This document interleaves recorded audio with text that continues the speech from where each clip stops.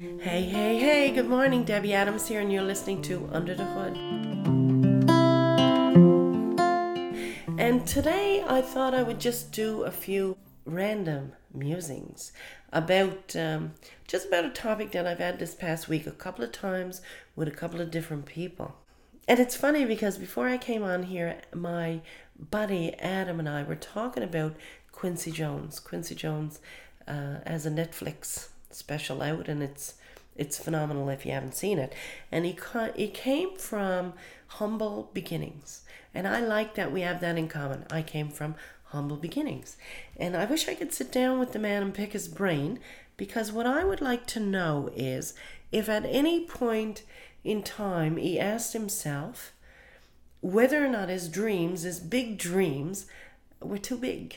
You know, whether he ever felt that, and I have felt this, that, oh my God, maybe I'm like, not necessarily like who do you think you are kind of thing, but am I really allowed to dream dreams that are this big?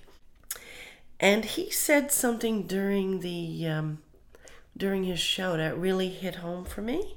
And it was this: he said that you always want to remain humble and not get caught up in the ego.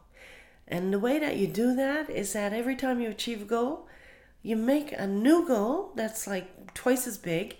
He said it much more eloquently than I did, but you'll know if you watch it, you'll see what I'm talking about when you come to it. But he said, just keep blowing up that goal and going for something new, and you're never going to get to the place where you think, you're all that. Because I think, not that I ever fear getting to the place where I think I'm all that, but I think he was right. I think there are people that get to that place. But one of the things that I like to do in my business, and one of the reasons why I'm in why I've carved out the particular niche that I have, is that I think there are a lot of people out there like me, people who are born very intelligent into places where they haven't had an opportunity to have access to education, for example. And so they're probably big thinkers, even though they have no structure to that thinking, because they haven't, this is one of the things that education gives us. And they're probably unhappy and depressed or disgruntled, and they don't really know what it is that they're supposed to do next. You can just ignore Jane walking through my live recording. We don't care about that, because we just love Jane. But that's okay. We don't care, Jane. I'm really serious.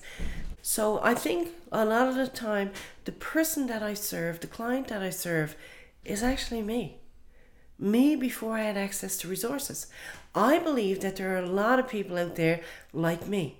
People with amazing talent, in all likelihood, in a particular area. And they're probably disgruntled and unhappy and a little depressed and thinking that they don't know what's wrong with them.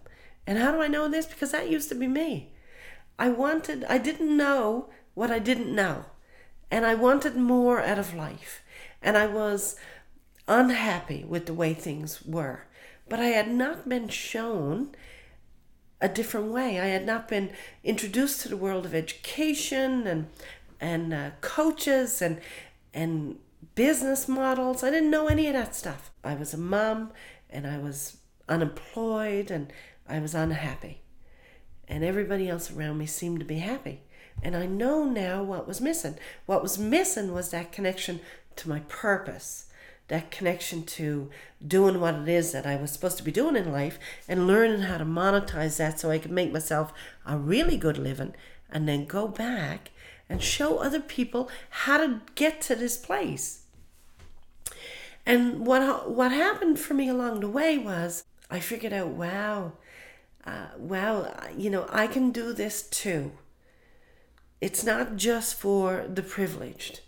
I, as somebody who came from a disadvantaged background, I may have had 20 or 30 learning objectives that other people didn't have, just to level the playing field.